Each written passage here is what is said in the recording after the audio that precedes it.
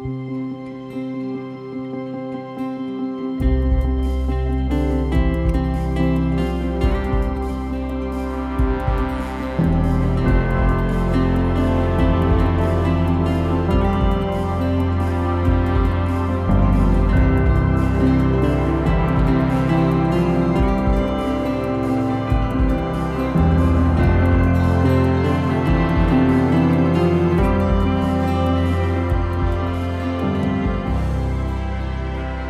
listening to the RPC Sermons Podcast. Today's episode is a special episode from our Facebook Live series entitled Closing the Distance. These are unscripted conversations with the pastors of RPC and various special guests reflecting on topics from our ongoing sermon series. If you're interested in learning more about this community of faith, visit roswellpres.org.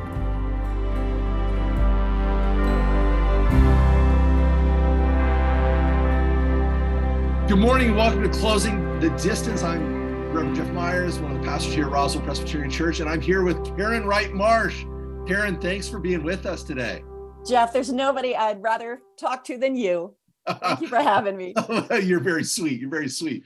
Now, so you've got a book, Vintage Saints and Sinners. You got a new book coming out. And I've got to be honest with you. I read Vintage Saints and Sinners, 25 Christians Who Transformed My Faith. And it really blew me away.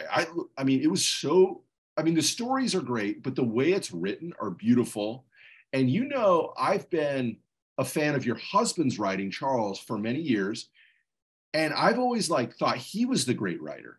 Then I was talking to some people that are also fans of y'all's work. And we said, I wonder if Karen's the one who's been editing Charles's work all these years. Oh, the secret is out. No, that our marriage could not handle that. I keep him at his own desk and I have mine. So it's better that way. That house houses two beautiful, amazing writers. Okay. How did you come to be a person of faith? Well, I am a Presbyterian preacher's daughter. My dad was the pastor at North Avenue Presbyterian Church there in Atlanta. And so I grew up in the faith, grew up in church. I always felt very at home in church, literally. And then two church ladies in Atlanta got involved. Their names were Menda Hall and Vima Ball, if you can believe it. And one was at North Avenue and one was at Second Ponce de Leon Baptist. And they thought it would be adorable for the preacher's daughter to meet the preacher's son from Second Ponce de Leon. And so after much resistance, we were introduced and got married. So we had a double preacher kid marriage. And and he's a theologian. Bless your heart. Yeah, bless my little heart. Yeah, so at the wedding, they're like, we did it. But so church is just, faith has just always been really a part of who I am, and how I grew up. And it's been both, a way to be at home, and just like kids at home, you resist and sort of reformulate and find your own way. So yeah, the Christian story is, it is my story. It's just part of who I've been and who I am. Well, and I heard you, having been on staff at North Avenue Presbyterian Church for almost 11 years, I've heard plenty of Karen Wright stories of you were like the queen of the youth group. Oh yes, I was really an icon of good Christian girl, the high school girl. I was the leader. What happened? I know. My mother asked the same thing when I was about 25. So yeah, I know. But I love that girl that I was. She was very intense. Yeah, that's awesome. Well, okay. So how did you come to work with college students at UVA? Yeah, great question. Well, Charles and I, two preachers' kids, went off into the world and did graduate work. He studied at Harvard and then at UVA, did his PhD. And so, more and more we were in this world of the elite kind of university. Right. And there was this tension that sort of came out between the people we knew and loved at church who loved us back home, who would say, like, why would you go to Harvard? You're just going to become a secular humanist or whatever. And the people at Harvard who were don't bring your Jesus into that, this discussion of theology, which, I don't want to be unfair, but that's kind of how some of those things went. Right. Where academic theology and lived sort of homegrown Christian Sunday morning faith just did not play well together. But for us, those were two worlds that we lived in and wanted to reconcile. So we started Theological Horizons together, Charles and I, as a nonprofit ministry. We were actually incorporated in Georgia with some friends from Atlanta. And, our thinking was, look, people like us are coming up in the university to get our advanced degrees. We're going to be the professors of your kids.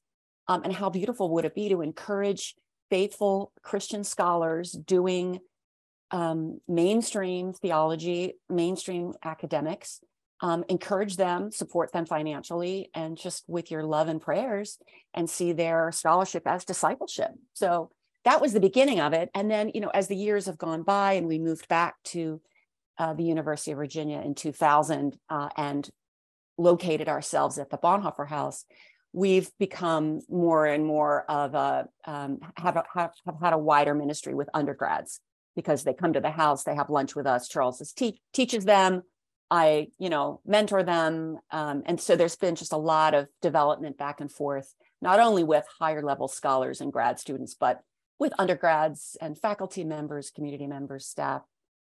So our hope is that Theological Horizons is not only a campus ministry for students, but really a university presence within and beyond the walls of UVA. Wow. And so you've been there since 2000? Yeah. That's incredible. Yeah. And we center the university, we center the ministry here, Theological Horizons, like I said, at the Bonhoeffer House, and we live here. I mean, we raised our kids here.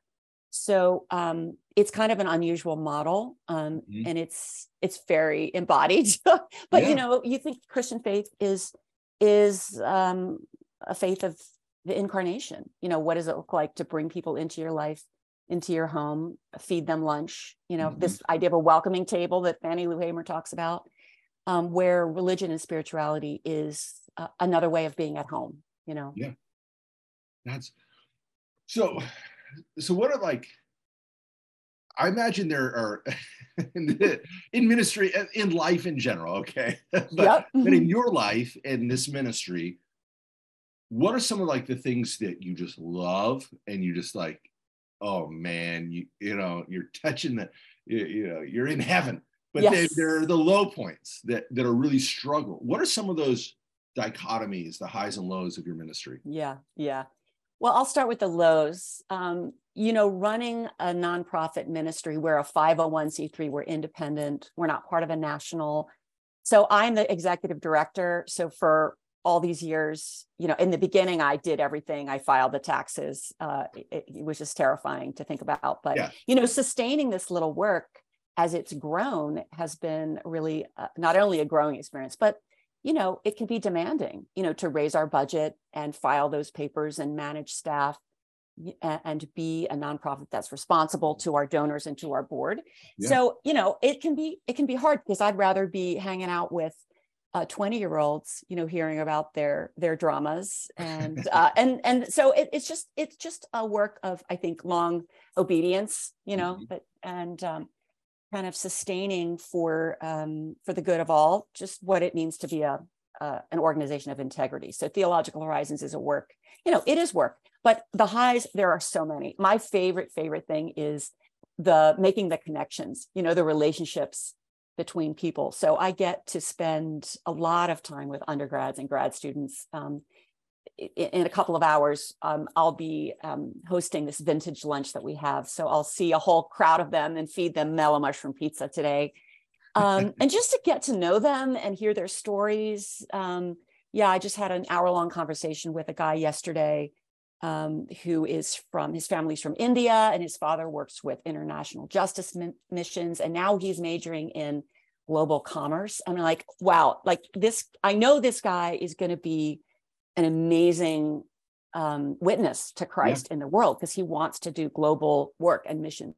So to see them when they're young and say, wow, I can see you and all of your brilliance and all of your idealism and hope and angst, and you're still kind of clueless, but I know it's going to be amazing. And then sort of to know that I know, okay, with this guy Silas, for example, I can think, okay, I know this professor who does this work in, or a connection in, I don't know, Uganda. Like, you should really talk to this guy. So to introduce people from adults from my world to these undergrads is really fun. And I love getting to know, over these years, university staff and faculty, administrators. I know President Ryan now and his assistant, and these are people who, they're humans, they're leaders, they're so kind, they really work hard. And to sort of see them and know them and collaborate with them and invite them in to tell their stories of meaning and purpose, right? And where is God in their work and their lives, whether it's a researcher in psychology coming to talk about her work studying kids and how children learn forgiveness. What is the ethical framework of children?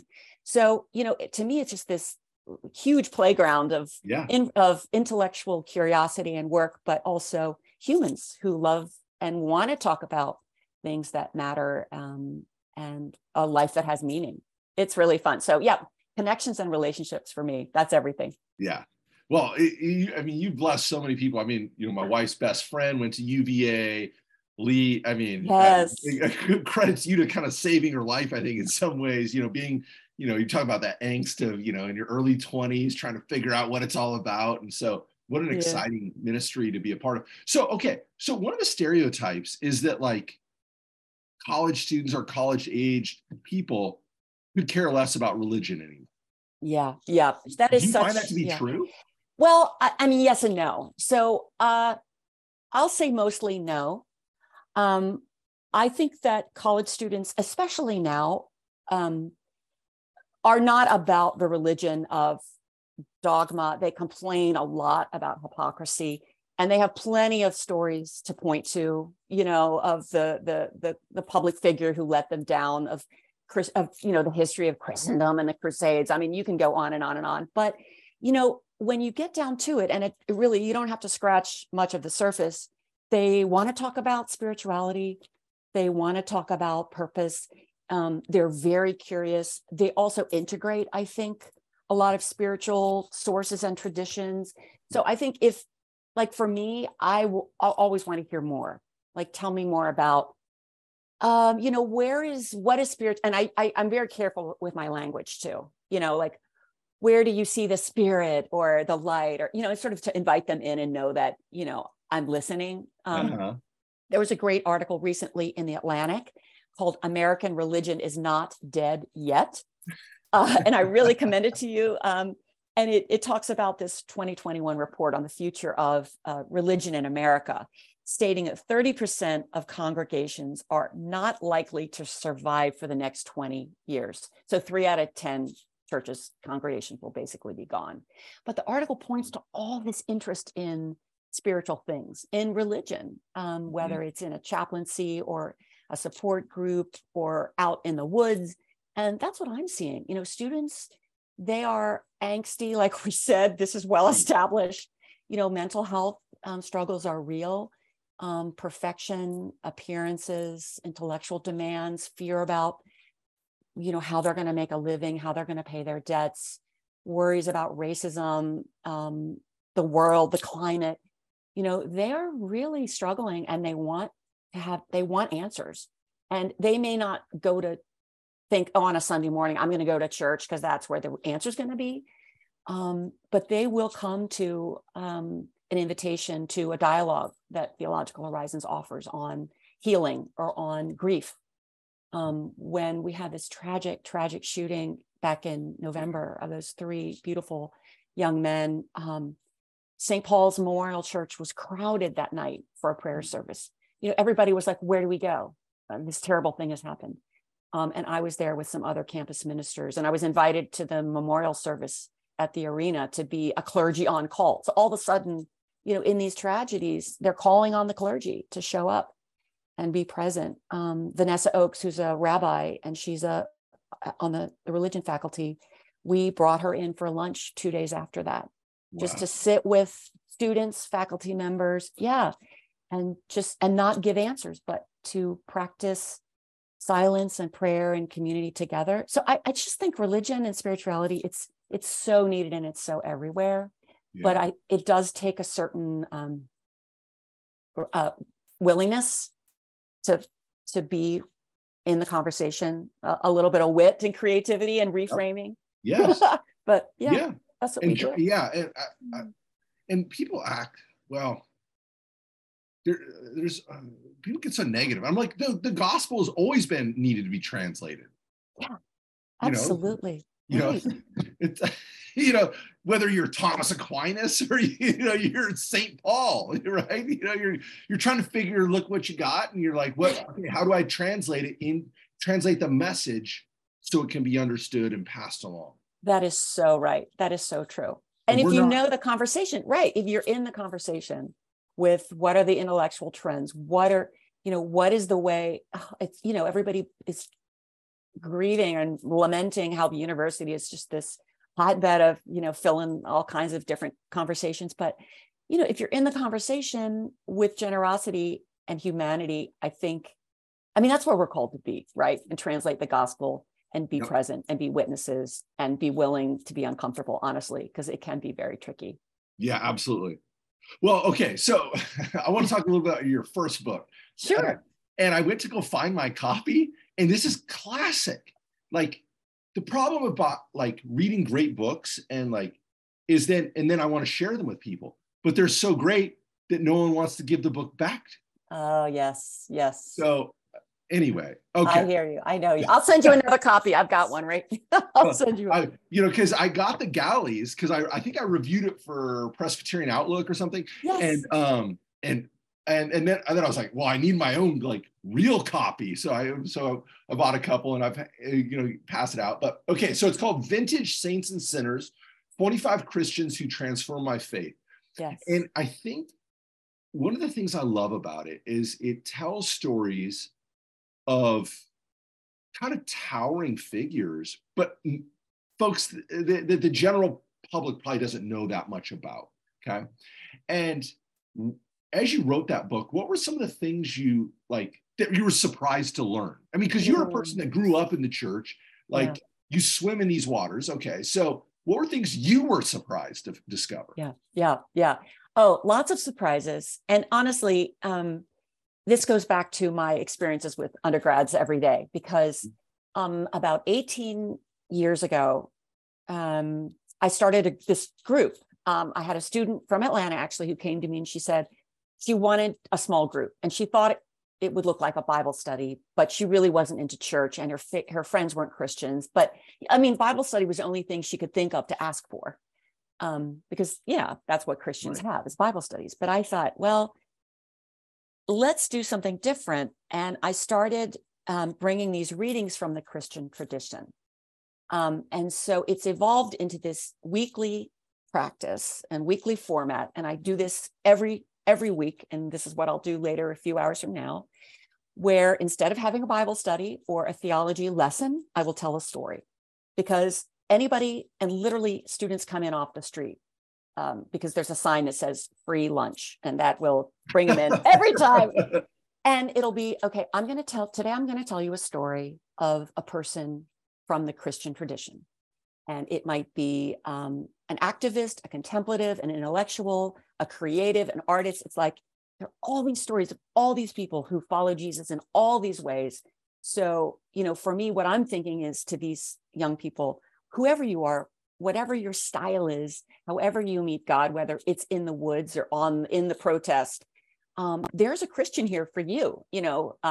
One of my own kids even said to me one time, like, oh, I think I'm going to be a Buddhist because I want to meditate. And I was like, excuse me, before you leave the faith, there's this guy, Brother Lawrence, right? Yeah. Who was contemplative. And writing this book was really just coming out of these weekly, basically narratives of pitching the Christian life to undergrads. So I am well trained in telling a story, because I have to do it in 7 minutes in front of 20-year-olds who have many other things on their mind.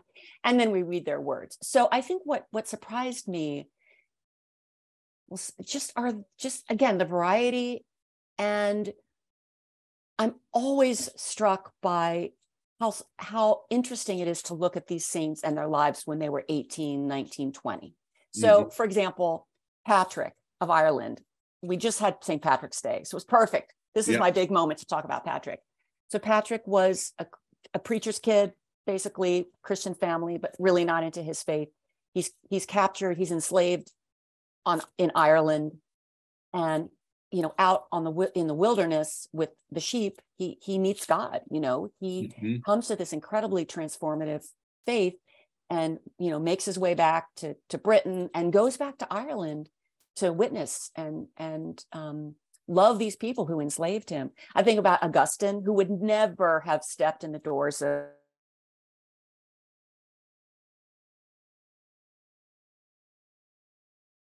you think, of course, Augustine, the great saint, when he was such a bad boy, C.S. Lewis declaring that Christianity is for idiots until he becomes the most reluctant convert.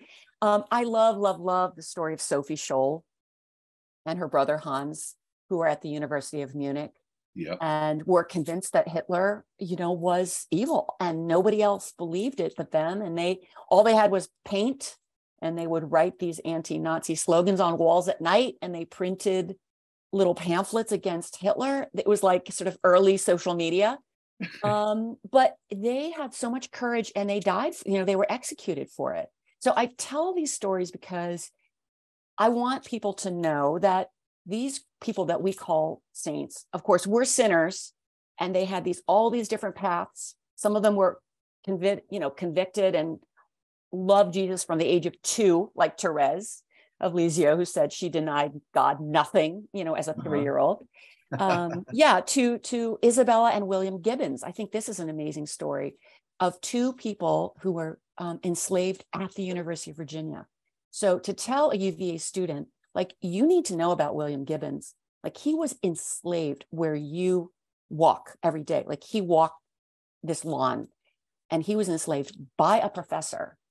And even then, he was preaching the gospel to the people in the Black community. And when he was freed, he became the first pastor at First Baptist Main Street. And you can go to church there. This was his church.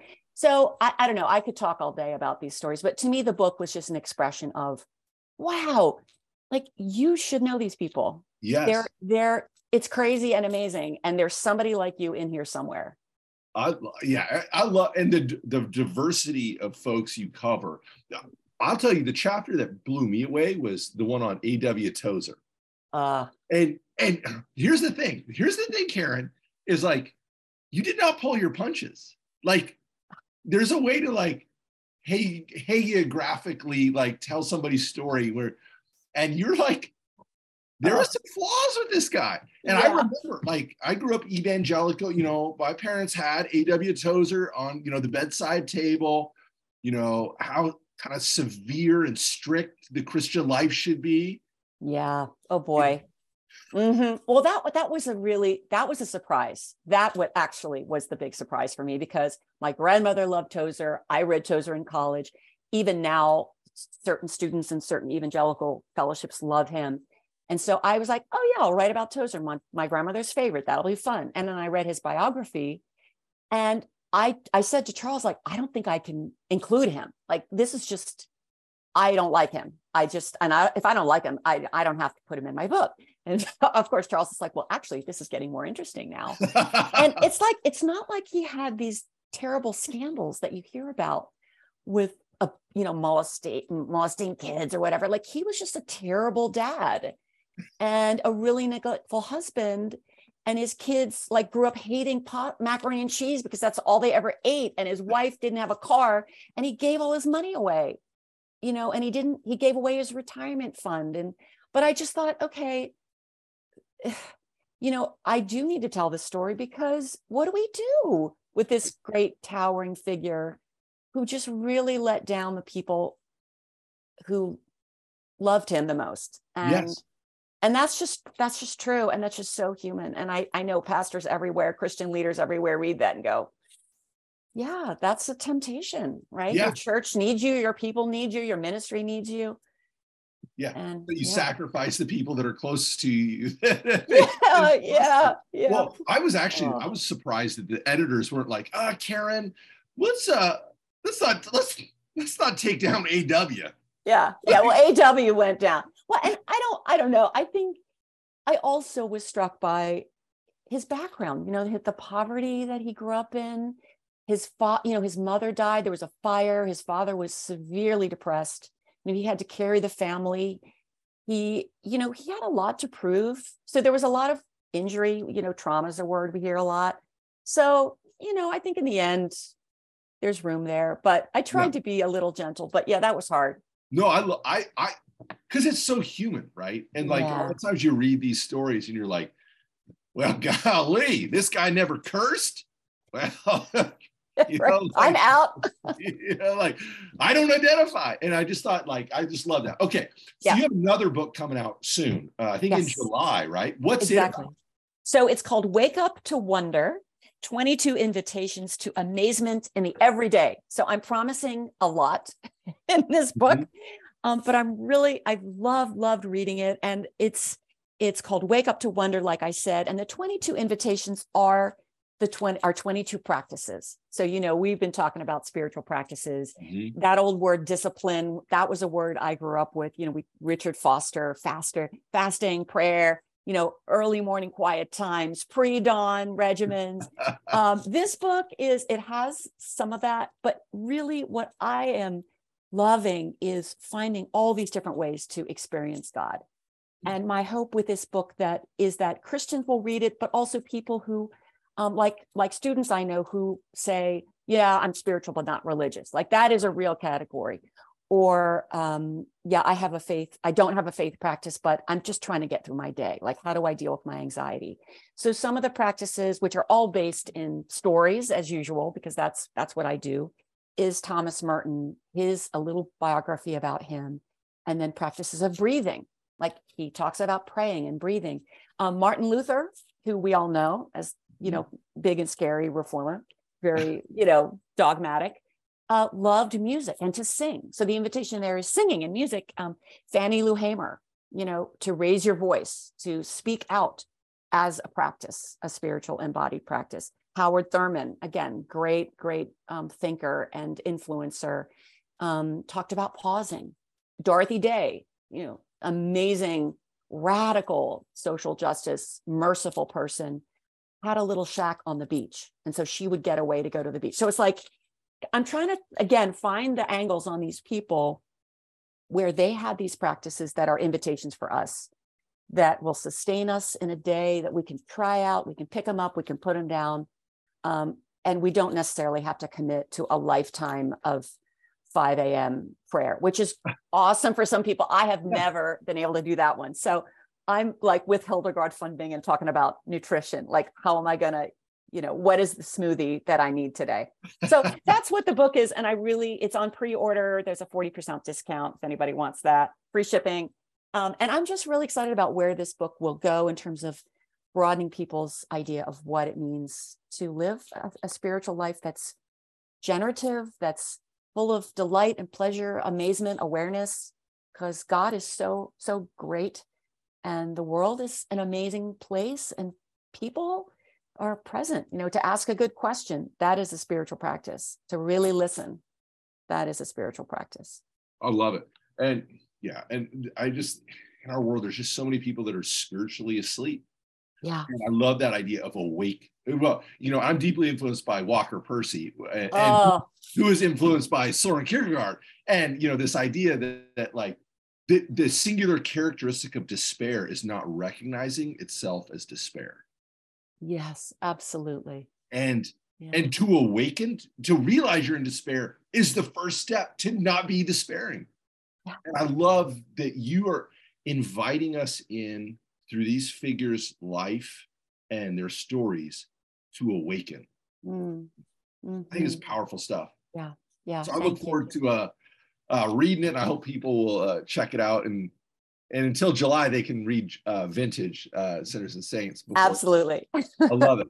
All right, I'm looking at our time. We're kind of coming to the end. Well, sure. Okay. So, what advice do you have for churches We've been, during Lent, we've been talking about the spiritual practices. We talk about meditation, prayer, fasting, simplicity in service, all these things. How can churches, do you think, from your vantage point, help build up people in their Christian faith? Yeah, well, that's such a great question. And I do look at it from my point of view is, because I get these conversations with church people like, how do we get the kids to come back? Yeah. And I mean, that's a real question. I think, but I just want to encourage churches, like, you are such a unique place.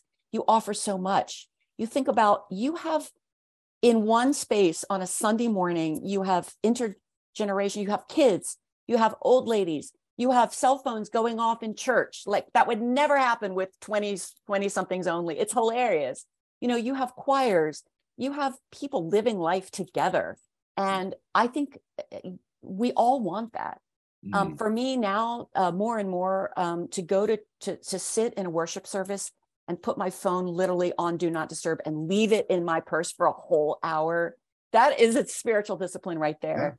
Yeah. And to preach, like, to hear a sermon where the gospel is preached thoughtfully, intentionally, really, where else do you get that? I mean, listening to a podcast is great when you're out walking, but, to be in the physical presence of others, for worship and gospel and community and church suppers and, like, the macaroni and cheese again, it is just like, it's a beautiful thing. And and these churches should be, and they should thrive. I think, we all want to see real embodied faith. And where I see at least young people engaging is when they have that relational connection.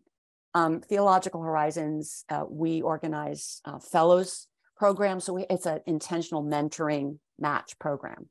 So we have mentoring. These are intentional friendships, talking about vocation and discernment with adults. We have a lot of service opportunities. Our Perkins Fellows serve in the community.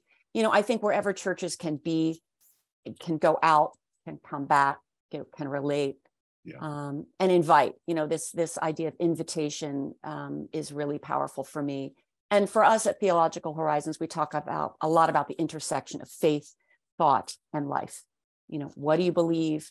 What are you thinking about? What are you learning? And, like, where do you live? What do you do? What does your vocation say to you? And I think that's what churches can do really well is, to keep that awareness of these are intersections that are very real for people. And I mean, if I were in Atlanta, I would come to your church for sure, Jeff. I would make a beeline for Roswell.